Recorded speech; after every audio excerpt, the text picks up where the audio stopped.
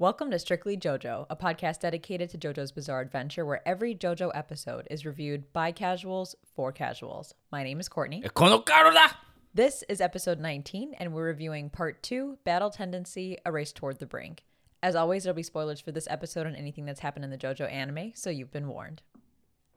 With this episode, Von Stroheim is officially back, baby. And he's upgraded and full of metal. License to kill. Yeah, I know I mentioned in the previous episode that I didn't really remember much of what happened in this episode. And I think the reason why is because it's kind of a transitional episode. I like how you're using my term. I know, now. I'm stealing that from you. I'm going to Wow. borrow that for this. I'm going to trademark that and make you pay every time you say it. But I think it is because we have like the first half dedicated to Cars and him trying to get the Redstone of Asia. And then the second half is like an intro to what's supposed to happen at the hotel. I don't know. It's kind of like a hodgepodge episode. So I think that's why it doesn't stick out to me as much as some of these other part 2 episodes. I will say this is probably one of the most space and physics defying episodes of part 2 yet. Oh, yeah. Just with the first part, and I'm sure we'll talk loads about the ridiculousness, or I guess the bizarreness of that whole sequence. But yeah, I have to agree, like this was a very much a transitional episode.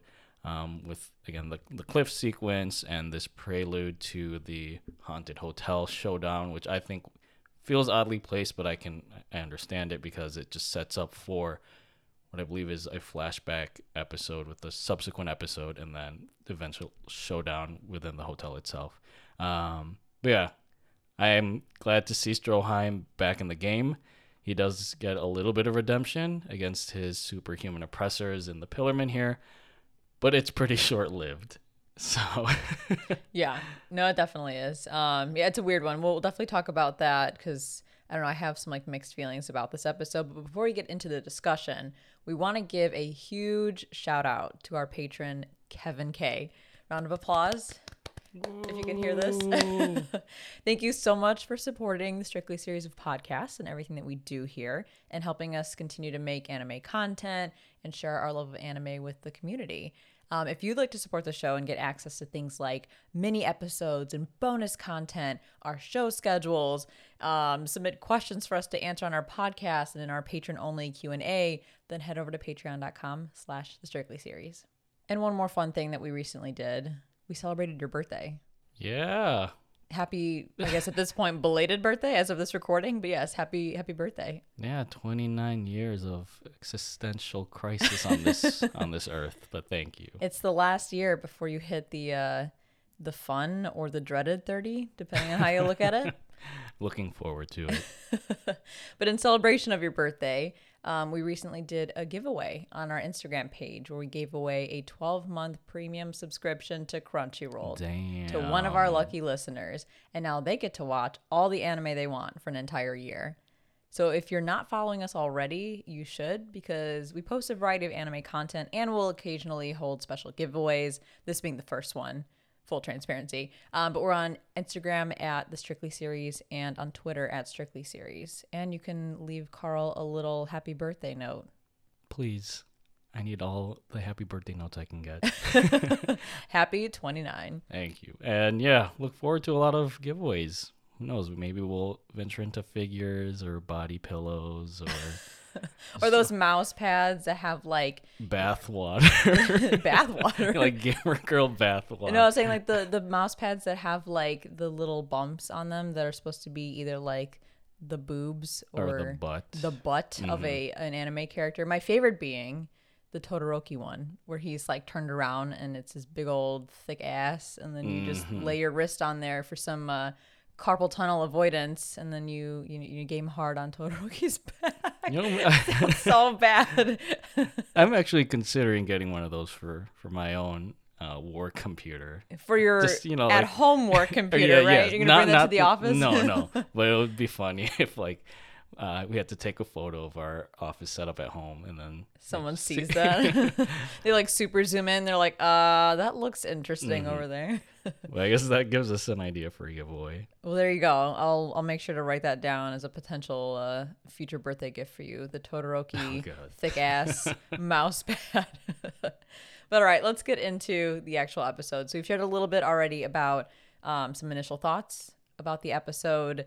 Anything else you want to mention before we really dive into the nitty gritty? I think just that this episode has one of my most favorite memes of part 2, but I'm sure you'll get into that in the meme rundown. I have a couple of memes, actually. This one was chocked full of them, especially compared to some of the previous episodes. Good thing, because spoiler alert, my music reference section is going to be another disappointment. It's going to be a vast wasteland. Spoilers. Spoilers abound. But let's go ahead and jump right into the summary and discussion for Part 2, Episode 10, A Race Toward the Brink. With his mechanically modified body, Metal Gear Stroheim riddles Kars' body with bullet holes using his Gutling gun, but the Pillarman uses his brilliant boner blade to quickly fend off the attack and cut Stroheim's life into pieces. This is his last resort. Kars rips the super hot fire Aja from Metal Gear Stroheim's pocket, but the now good Nazi startles him with his Death Star laser eye, sending the stone sliding towards a cliff. Thus begins a time and space bending chase sequence wherein Josephu retrieves the stone, but Kars pulls him down the cliff in retaliation for AC/DC's demise. The jockey Joestar, however, uses the super hot fire Aja as a shield against the Pillarman's final smash, and is pulled to safety via ropesicle with the help of Shiza. The next day, as Kars flees to his hideout in Swiss Hotel San Moritz, Josephu and Shiza clash over their next move against those pesky Pillarmans. Once the latter decides to go solo to the haunted hotel in a fit of rage and angst, Lisa tasks Messina to keep a tail on Shizarina. And now into our next segment of the show, Is That a Music Reference, where we document any and all nods, homages, and tributes that this extraordinary anime makes to the ordinary world of music. But once again, I got nothing. Wah, wah, wah. I came up with these stupid suggestions for what they could have used as a music reference in this episode. Like the cliffside, they ran so far away. The icicle rope, they could have called it Ice Baby. That comes up in part 3. Yeah, in a different way though. Since they're in Switzerland, they could have inserted a reference to Immigrant Song by Led Zeppelin, Land of the Ice and Snow. The last thing I have is Stroheim's Death Star laser eyes move. They could have called Dark Side of the Moon. Oh. But, none of these suggestions will ever come to fruition. These are just headcanon in my own head. Just write a strongly worded letter to Araki and say, please go back and change the canon of this part of JoJo Part 2 and add in at least 1 or 2 of these references. Or you know what? Maybe he'll use it in his upcoming part, which is what, Part 9 now? Yeah. JoJolion recently finished after a decade or so of him writing that manga. And yeah, I don't know. I think it's great because that just means from an anime perspective, we have more anime potential. Obviously, we're still at Part 6, but I think we won't have to wait as long to reach JoJolion, because that's one of the things I was worried about is like, are we eventually going to catch up to Part 8, but we can't actually get to see it from the anime side of things because it's still being written. But that's no longer a problem. Yeah. But then on the flip side, it does mean that we're going to have to wait a really fucking long time for Part 9, if Part 9 happens, to be finished. At least when Part 8 comes out in anime form, we'll probably have like 5 years to watch that whole arc. And now it's time for the JoJo meme rundown, where we list each new JoJo meme that appeared in this episode. And as I mentioned earlier, there's a plethora, or at least a plethora compared to some of the recent episodes. So in chronological order, the first one we have, which I believe is your favorite that you mentioned. I'm going to do my best to imitate this. Please don't judge me. I'm laughing. It's going to be so hard to do this with a straight face. Every garden, I'm nervous. Backe German engineering is the greatest in the world by the one and only Rudolf von Stroheim, not Rudolph, like I always want to say, Rudolf von Stroheim. This one, it's kind of hard to use it sometimes depending on the situation. Like most of the time it's like some news article about Germany doing something crazy and then someone slaps the German engineering is the greatest in the world line right below it. But I do categorize this as one of those pictures you can hear, because as soon as I see the screenshot I can immediately hear him saying Bakemonoga. It's just the delivery of the line too is just what makes this meme so great. And obviously it's a questionable scene because Stroheim is obviously doing the Nazi salute in it. Yeah, that's true. But like other than that, again, I just love this meme so much because it's just Stroheim being Stroheim. The next meme we have is from Cars, and it's when he grabs the Red Stone of Asia from Stroheim and says, "I've waited 5,000 years for this." And this one is pretty well known because oftentimes you see it slapped onto something that, you know, someone's been waiting to achieve for a long time. Or when Part 6 got announced, let me tell you how many of these fucking memes popped up on our Shitpost Crusaders, because someone just put the announcement, you know, Part 6 confirmed for JoJo, and then it's Cars. I've waited 5,000 years for this. And honestly, that's what it feels like. This was a long wait compared to some of the other waits that we had in the JoJo anime. I feel like this is the anime equivalent of the Titanic meme where it's been 84 years. Yeah, 100%. Those are same vibes. Mm-hmm. The last one I have is, I don't know if you'd really classify it as a meme. It's more just like a quotable moment, but for the sake of calling it out, I'll classify it as a meme. And it's when Joseph gets rescued by Caesar using the icicle rope, and he says, very nice, Caesar-chan. Oh, wait, very. Oh, you got to do the tongue roll? Yeah, I got to do the tongue roll. But yes, very nice, Caesar-chan. I don't know, like I don't think it's super memeable. Maybe if like there's a Caesar moment and then you get like that reaction from Joseph, but oftentimes it's just more of a quote that comes from this part. I know we would always quote it a lot, like back when we were watching Part 2, just saying it in normal conversation, which I guess we've already been doing with several different JoJo quotes. Just my quick 2 cents. Obviously, we're watching this subtitled, but it's funny reading the English subtitle for this scene. It says, "Very nice, Caesarino." Yeah. Which just reminds me of like Ned Flanders from The Simpsons, because he says like "Neighborino." And it's like, "Very nice, Caesarino." Maybe they chose not to use chan because that's obviously a Japanese term, and technically neither of them are Japanese. Also, and they're not in Japan, so it'd be very random for an Englishman who lives in America and an Italian guy who are both hanging out in Switzerland to use chan after one of their names. Yeah, and I guess it makes sense within the context of that subtitle because Caesar obviously is Italian, and you use that suffix "ino" as like an endearing term in the Italian language. But again, the first thing that came to my mind is just Ned Flanders. So yeah, those are the memes that we have for this episode. As always, if we missed any memes, please don't hesitate to reach out to us because we want to pay homage to every single one from every single episode, if that's even possible. So now looking at the beginning of this episode, we have the reveal, I guess the second reveal of Stroheim. He's back, and Joseph comments that he's not exactly sure if he's happy that Stroheim is back. I found this interesting because, you know, he shed a tear for Stroheim when he supposedly died in the fight against Santana. But Joseph does elaborate with an inner monologue that says he's not exactly a bad guy. He's just more irritating and arrogant, but he's also kind of happy that the guy's okay. So but also he's a Nazi. That too, yes. And now he's like mostly machine and not a lot of man. Mm-hmm.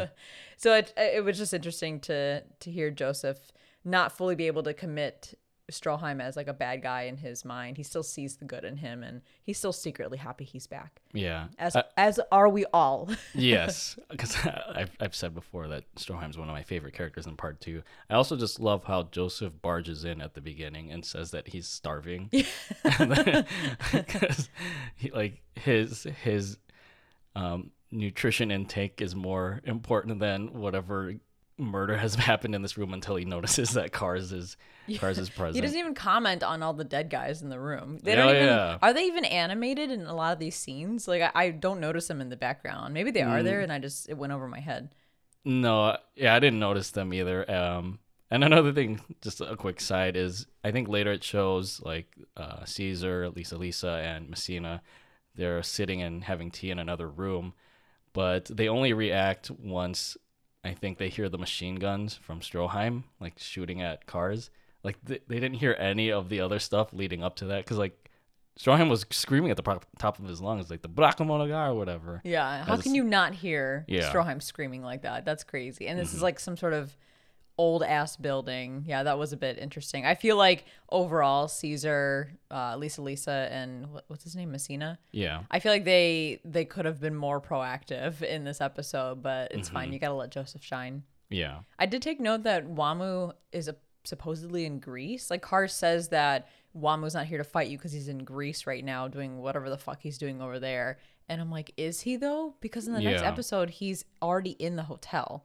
And I don't know how much time has passed between this fight to when they get to whatever part of Switzerland they're in, you know, in front of the San Moritz. Is that what it's called?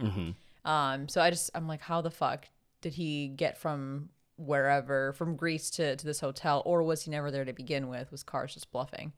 Yeah, I don't know if it was just meant to throw them off the scent, or if Cars did send Wamu to Greece just so they could spread out in finding the stone. And then once Cars had the stone delivered to San Moritz, that's when he told Wamu just come on back, and then that's what happens with the showdown between him and Caesar later on. Another thing that was interesting about Cars and his initial conversation with Joseph in this cabin room is like Joseph notices that Cars is glaring at him because he knows that he defeated AC/DC, and I think Cars goes into a speech where he vows to kill Joseph in retaliation, and Joseph asks Cars, do you speak those words as a warrior, or are you seeking revenge? Which is interesting to note now, because later on we see more of Joseph starting to respecting those who live by this sort of not strict, but like this warrior code of respect, instead of fighting for like their own selfish interests. So kind of juxtaposing that question with what we see later on in this part, I just thought it was interesting that they brought it up at this point. Yeah, that is interesting, and that certainly will play into his battle with Wamu and how that all pans out. And it's just funny to know that in the middle of them having this semi-philosophical conversation, Stroheim's just standing there like, yo, pay attention to me, man. I'm supposed to be your opponent, your final opponent. And he gets pissed that Cars isn't paying attention to him.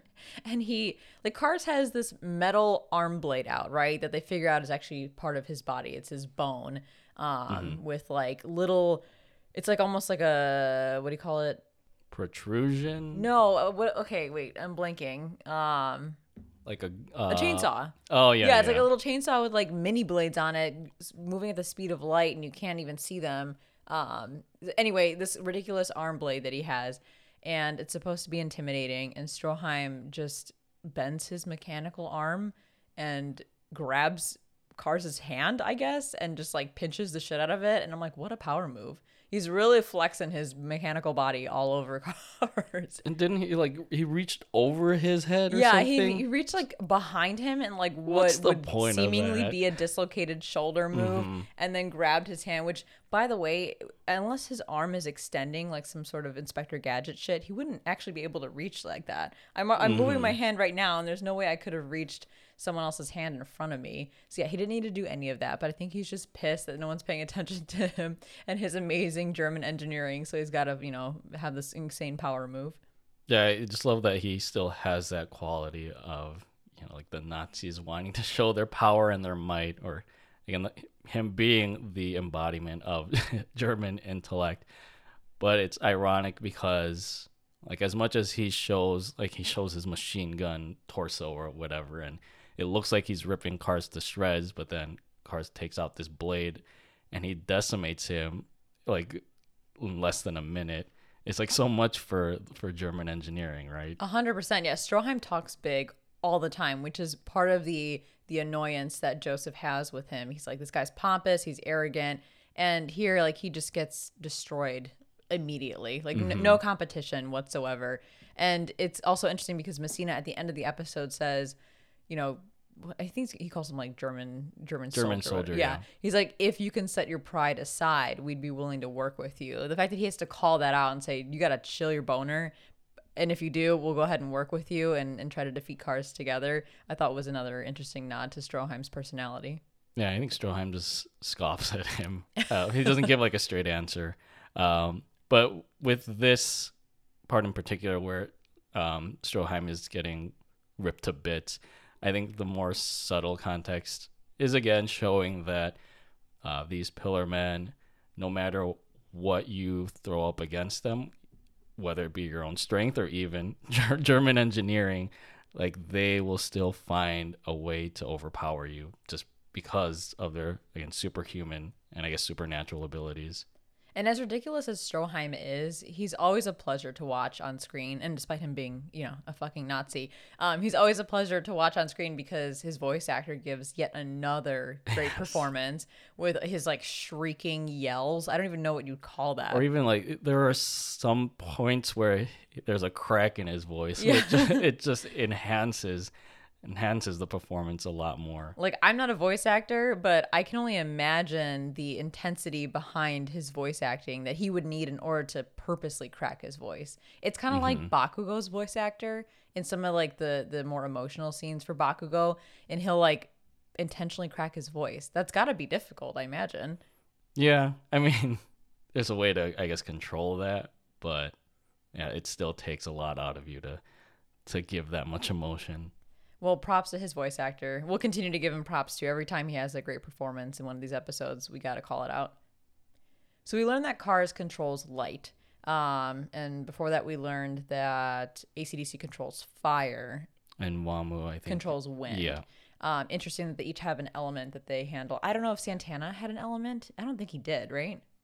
Or if he did, we didn't know enough, or we didn't see him enough to figure it out. Yeah, I don't think there was anything significant with his power. It's just that he was strong. He was the strong. And thinking about like Cars, AC/DC, and WAMU, it's almost like a Earth, Wind, and Fire. I was gonna say right? the same thing. Yeah. I never noticed. Is that like the meta reference with these pillar men? I guess it'd be light, wind, and fire at that point. Sky, wind, and fire. Yeah. It's close though. Maybe Santana was supposed to be Earth. I was just thinking Earth as like the blade representing earthly materials, but I forgot like there's a light component to it. Yeah. I don't know. Well, it's close enough. I'm fine with that reference. But I think it's interesting that Stroheim somehow deduces, as I mentioned earlier, that Cars' blade is made of hardened skin and bones. And then that's when the narrator jumps in and tells us that the blade is actually like a chainsaw moving at super light speed, so it shears through anything. I just think these deductions are sometimes so far-fetched that I'm like slightly pulled out of my immersion. Like, how does Stroheim immediately figure that out? I wouldn't. I think if I was fighting like the world's strongest being and in a panic mode, I don't think I'd be able to say, oh, look, your blade is actually made of your bones. Like, how the fuck does he know that? Oh, it's easy. German intellect. His German engineering eyeball is able to compute all that. Yeah, it has like a little heads-up display that shows him the stats of his enemy. But in this part, Stroheim comments about Santana and how Cars differs from Santana. And Cars mentions that Santana was an immature child, a guard dog for them. But that's not what I'm focusing on here. My question is, how the fuck did Cars know that they named him Santana? Because that's the name that Stroheim gave him. That's not his, what I assume to be, actual name. So how does Cars know that? Kind of similar to how the fuck does Cars know that AC/DC got killed by Joseph? I think I mentioned this in the last episode. I just like to think they're all-knowing, omniscient beings who just know what's going on without really having seen or witnessed it. They all got this telepathic signal that Santana suddenly got renamed to Santana by some German dude. Who knows? I don't know. Just that was another oversight, or maybe an Iraqi forgot moment.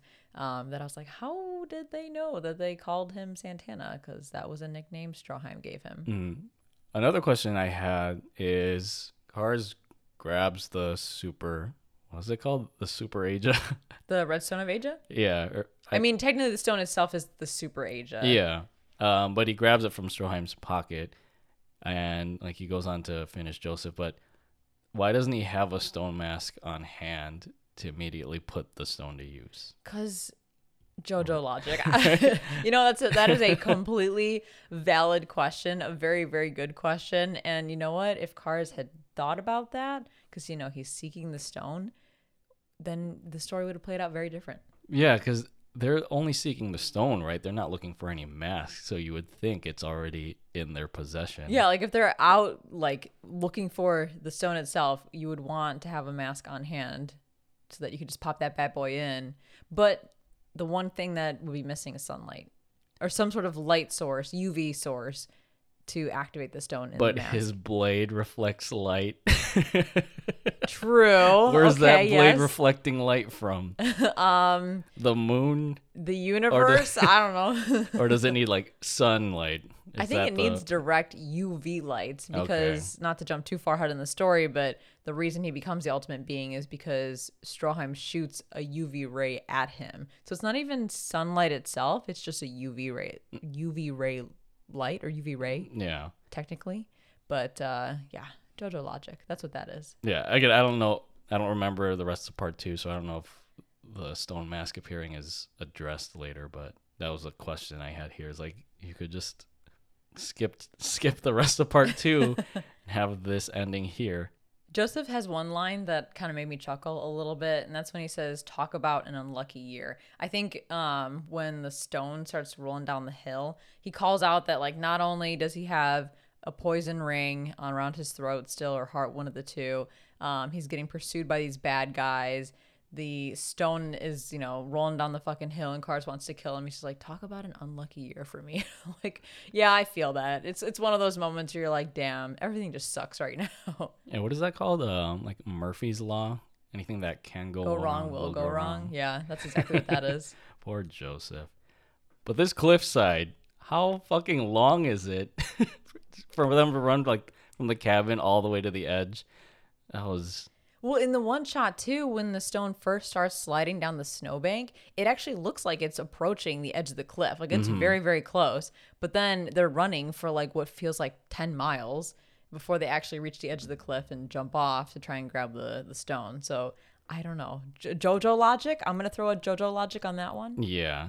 And just the sprint between Joseph and Kars, it was kind of like in Avengers Endgame. Do you remember that scene where Captain America... on your left or whatever? No, not in Endgame. Infinity War. Where Captain America and Black Panther are sprinting. And they're both like super intense about it. Yeah, that's what was happening here. I could see that. Yeah, I could see that being the same moment. I'd like to think that Infinity War was inspired by JoJo Part 2. Well, when they get to the edge of the cliff, I did notice that Kars tries to pull an AC/DC on Joseph and predict Joseph's next move, saying, "Oh, you're going to try to, like, kick me in the head or something and push me off the cliff and grab the stone for yourself." But then Joseph one-ups him anyway by kicking snow in his face instead and using that as kind of his brake to not fall off the cliff. And this made me think that Kars is the ultimate enemy for Joseph for two reasons. Because he's the best of both of AC/DC and WAMU. So the first reason is he's got the brains that AC/DC has, because we know that the fight between AC/DC and Joseph was just a battle of the big brains. And then two, he's got the brawn that WAMU has, which we'll see more in the upcoming fight against or between WAMU and Joseph.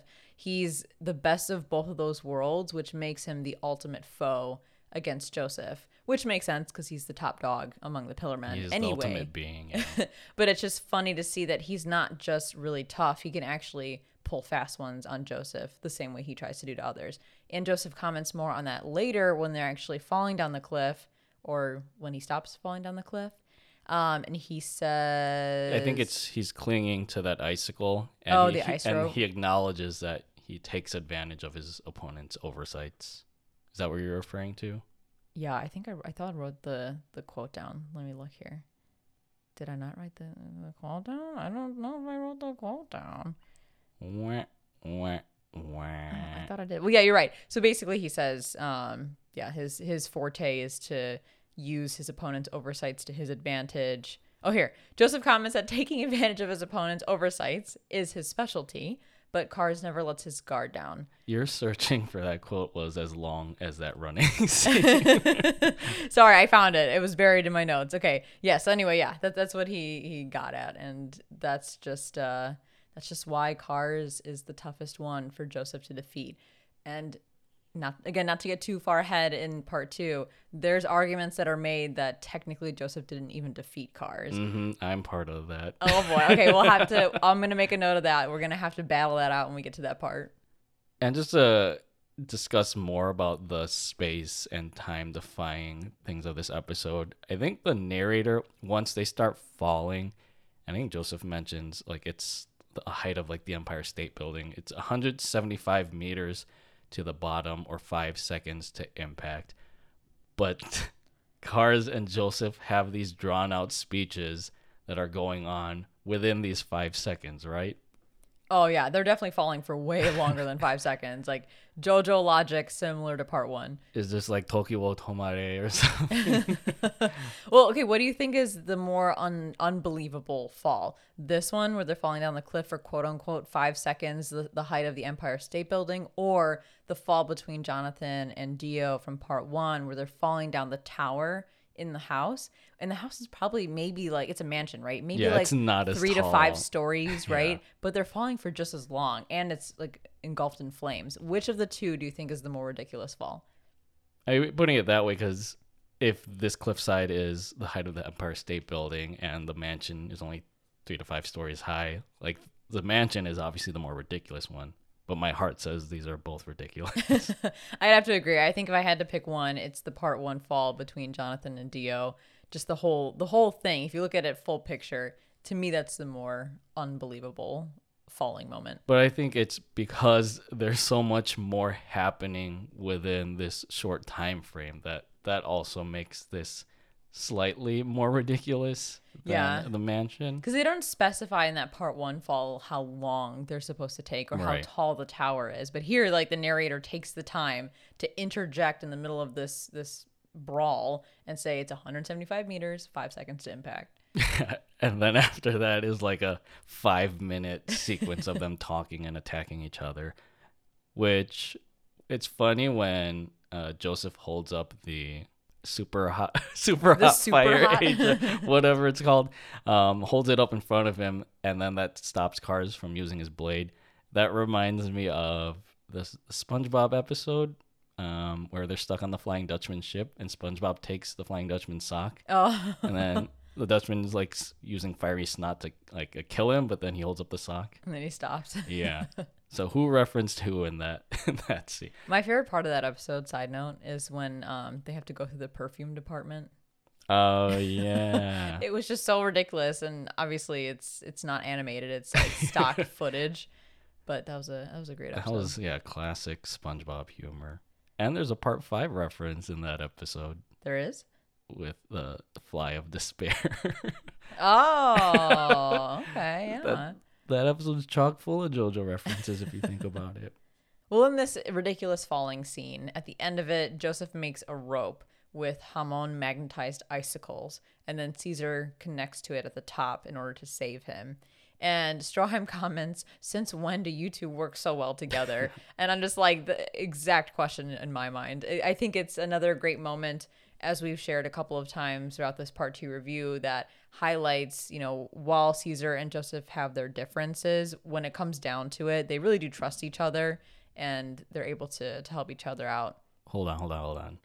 How does Stroheim even know about this relationship if Joseph didn't meet Caesar until after Mexico? Because Stroheim's a fucking creep, and he was having the two of them under surveillance, under German surveillance, while they're on Oh, Air that's Subpoena. right. The whole time. Remember Okay. he comments, because when they meet up with him at the train, they're like, how the fuck did you even know that we had the red stone and that all this was happening? And he's like, we've been surveilling you for the Okay. past is it 3 months or 3 weeks? It was 3 weeks. 3 weeks, yeah. And I'm like, that's kind of creepy. Okay. I forgot about that. That makes sense, though. I just thought it was another plot hole. Well, Caesar follows up by saying that he knew what Joseph wanted to do when he saw his terrible idea of the icicle rope. And then Joseph's like, now you're thinking on my level. And I love this little back and forth because, again, yeah, they're working really well together in this moment. But at the end of the day, they still treat each other like rivals. They know that in the back of their heads, they're good friends and that they're on the same wavelength, but they don't like to admit it because they're both stubborn like that. So Caesar says your idea was shit, and Joseph's like, yeah, but now you're thinking on my level. And I love Caesar's reaction after that. Yeah, this is just an extension of them pairing up in the last episode against ACDC. Just showing that, again, the more that they have gotten to know each other and trained with each other, again, they are able to sync up pretty well. And as Cars is falling down the cliff, we have probably my favorite moment of this entire episode. Stupidest fall I've ever It's seen. yeah, the whole thing is just crazy. I mean, again, it's supposed to be a 5-second fall. Clearly that didn't happen. But as he's falling, he notices a couple of patches of flowers that he's about to land on. So what does he do? He slams his fist into the side of the cliff and ricochets his body like a bullet all over the place. And then as soon as he stands up, he checks to make sure the flower's okay. And he looks straight ahead and has this crazy ass cackle out of nowhere. He just starts busting out laughing. And you know what? I kind of get it. I think after having gone through all the shit he just did, maybe he does need to just laugh it off. But to me, it's like, it's one of the best moments of part 2 alongside AC/DC's crying moment. I think those two just have amazing reactions that happen out of nowhere. Yeah, whereas ACDC cries out of nowhere, Cars just starts maniacally laughing. I think all that scene was missing. It's like a pinball effect. As soon as he's ricocheting off the cliff walls. But is there like significance with the daisies? Is it just he wanted to avoid hitting them? Does like Cars have this huge regard for nature or life, like with the puppy? I was gonna ask the exact same thing. Like he saves that dog, and was it the previous episode or 2 episodes ago? It was last episode. Yeah, and he makes it like very obvious that he goes out of his way to cut the car in half and save the dog. And here, like he's also going very much out of his way to avoid crushing the flowers that are directly below him. But why? Like I don't know if they set it up even before this episode or even after this episode that Cars has a particular respect for, like you said, nature or for maybe non-human life. Yeah. So I don't really know why. Maybe it's explained in the manga, but I don't think it's explained in the anime. Or maybe it is explained later on. And we just forgot. Yeah, because a lot of part 2 is not forgettable, but it's been a while since we've seen this. Well, if anyone listening knows why Cars does these things that he does, I would love to know. So please reach out to us. Give us the answer to this burning question. Mm-hmm. The episode then has a transition to, I guess, the main group outside of the abandoned hotel. And it starts off with Joseph teasing the cat with the smoked salmon. And I find it mean, and he knows it's mean. He acknowledges it's mean, but I also find it to be a very him type of moment. Mm-hmm. And I don't really know why he did that. I think he comments saying, I'm just on edge right now. So maybe he needs to blow off some steam by messing with someone, as he always does. But I kind of wonder, too, if maybe he doesn't enjoy being around people or things that are arrogant and annoying. And he can't help but want to bring that thing or that person down like a peg or two by teasing it. Because I think back to Stroheim, and he always comments that this guy's annoying, this guy's arrogant, this guy's pompous. But he still has a certain level of respect for Stroheim. So maybe this cat is another example of that, because the cat is pompous as fuck, and he's like, I don't like you, cat. I'm gonna knock you down to my level. Yeah, I guess it's almost like a metaphor. Even with when he first met Caesar, he wanted to shoot him down with like how pompous he was in his interactions. How flirtatious he was with Yeah. girls. It's So maybe that's why he did what he did, but at least he acknowledges that it's mean, because I was like, oh, that's mean. Yeah, that's twice that Joseph acknowledges things that he does. Like again, having the advantage over his opponents and just hating arrogance. Yeah. As the group's talking, they figure that Kars is already at the abandoned hotel, but they suspect that he's waiting there for Wamu, who they don't realize has already arrived. Obviously, that won't play into anything until the next episode. But again, was it part of Kars's plan to throw them off the trail saying he's in Greece? Or was he actually in Greece and somehow he already made it back to the abandoned hotel? Mm-hmm. That's the big question I have, which I don't think we ever get an answer to, but it's just a minor question I have. As the conversation progresses, things get a little hot and heavy. Not in dicey. not in the lewd way, I guess, but like in the sad way between Joseph and Caesar. And as everyone's kind of talking through the plan that they have, Joseph is the intuitive one, and he's the only one that realizes that a daytime attack is dangerous. And he, quotes that saying of fight when victory is assured, because he knows that Kars has been around for thousands of years, and I'm sure he's been attacked many, many times by his opponents in the daylight, assuming that that'll bring out his weakness, but he knows how to counter that. And Caesar doesn't like that shit.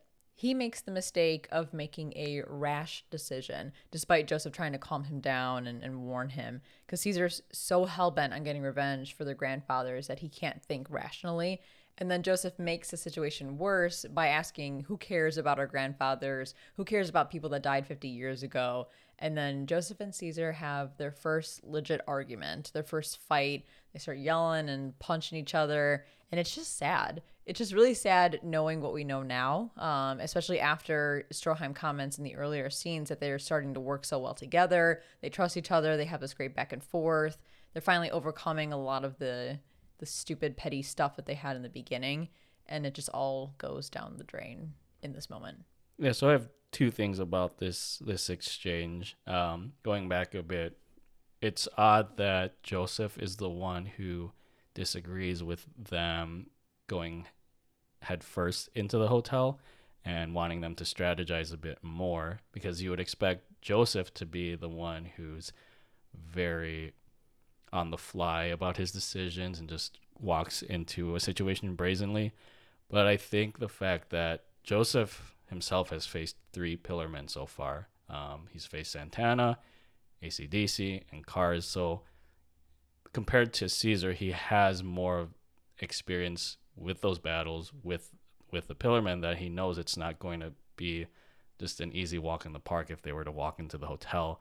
And again, that they really do need to strategize instead of just acting upon their emotions, which is what is happening with Caesar.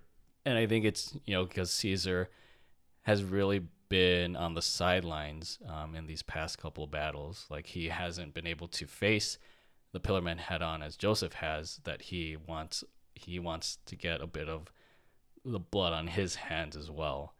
So I can understand his frustrations when he wants to face Kars head on in the hotel.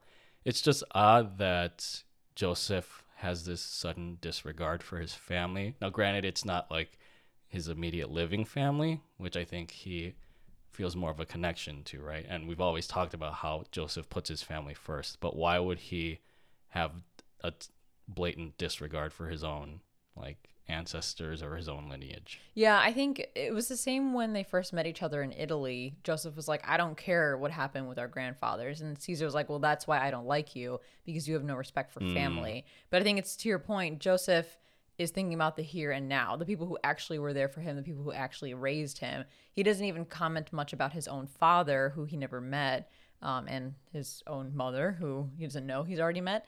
And I think for Caesar, what we'll learn, of course, in the next episode, I don't want to get too much into it, he did have a relationship with his father to a certain degree. Not a very long one, because his father disappeared, but knowing what his father did, the self-sacrifice for Caesar, I think that weighs on him very heavily. And I think that's why he amplifies his respect and his focus on his family and his lineage. I also think it's tough because Caesar's always been praised as the one who's very talented in Hamon. And then Joseph comes along, who at the time was an amateur, and Caesar felt very confident that his skills were above and beyond. But as Joseph grows and, kind of hones in on his Joestar blood, he outpaces Caesar, and Caesar comments on that a couple of times, but it's got to be frustrating to a certain degree knowing that the Zeppeli bloodline always stands second to the Joestar bloodline. Even in this case, Caesar was on top and Joseph quickly surpassed him. He tries to be supportive of it, but maybe in this moment he just has had enough of it. Yeah, I can see that. To that point, it's also strange. 'Cause I'm sure Caesar, at some point earlier, Caesar acknowledges his place in like the fate of this whole battle, right? I think it was right before they left for Switzerland. But again, I think it's just his emotions get in the way here, and going back to his pompousness, that's what is driving him to make this really poor logical decision to face Cars at the hotel head on. Yeah, and even at the end, Lisa tells Caesar that Joseph is right and orders him not to go to the hotel. And Caesar intentionally disobeys those orders and apologizes to her and says it's because of his family pride. He can't back down. And then Lisa explains to Joseph after that he struck a chord with something very sensitive and something very important to Caesar in his past. And then, as we'll see in the next episode, we go into that anime trope of suddenly we get a character's backstory partway through the story. What does that mean? Yeah, or kind of like Walking Dead trope too. Oh, yeah, that's true. They did that shit a lot in Walking Dead. Yeah. And so that brings us to our final thoughts for part 2, episode 10, A Race Toward the Brink. What did you think about this racy episode? I don't mean racy in the I was like, wait, what kind of racy? not in that weird way. I think this is probably one of the weaker episodes of JoJo, only because it's a weird transitional episode. I feel like it's actually more transitional than some of the episodes that you've commented on in the past being transitional. I think you mentioned like one of the episodes around Santana was transitional, but to me, this feels more transitional than any of those. And I think it's kind of mushing two things together that don't quite go well together. They should have started the episode the next episode at the San Moritz hotel, after the battle with Cars, and kind of rounded this episode out with, Cars and the Redstone of Asia, and maybe some sort of like after moment where they help Stroheim put his body back together or something. It just felt like an odd place to cut things. Now, to be fair though, I do think it's nice that they cut things where Caesar's approaching the hotel. Like that's a good cut there, but it's not the best cut, I would say. Like for what they did, I guess they landed on a good spot to end this episode. But anyway, it just feels like a strange hodgepodge of things happening. You do have that awesome moment from Cars with the ricochet and the crazy laugh and a couple of great memes that came out of this. But I wouldn't say the overall episode was really that great. What about you? Well, first, I'm going to need royalty payments for every time you said transitional episode. But I also see it as another quote-unquote transitional episode with only 2 real major scenes. Again, the weird chase sequence and then Caesar storming off to the hotel. And I agree, it's weirdly paced, but I think David Production just had to work with what they have, or what they had with the manga. And I think it was just more so them trying to put together, again, that flashback episode and properly pacing for the showdown, which I agree. If they had just put in that whole hotel scene in this episode and the next one, and then kind of lead into the flashback, I think it would have worked better. But this is what we get, and we'll just have to work with it.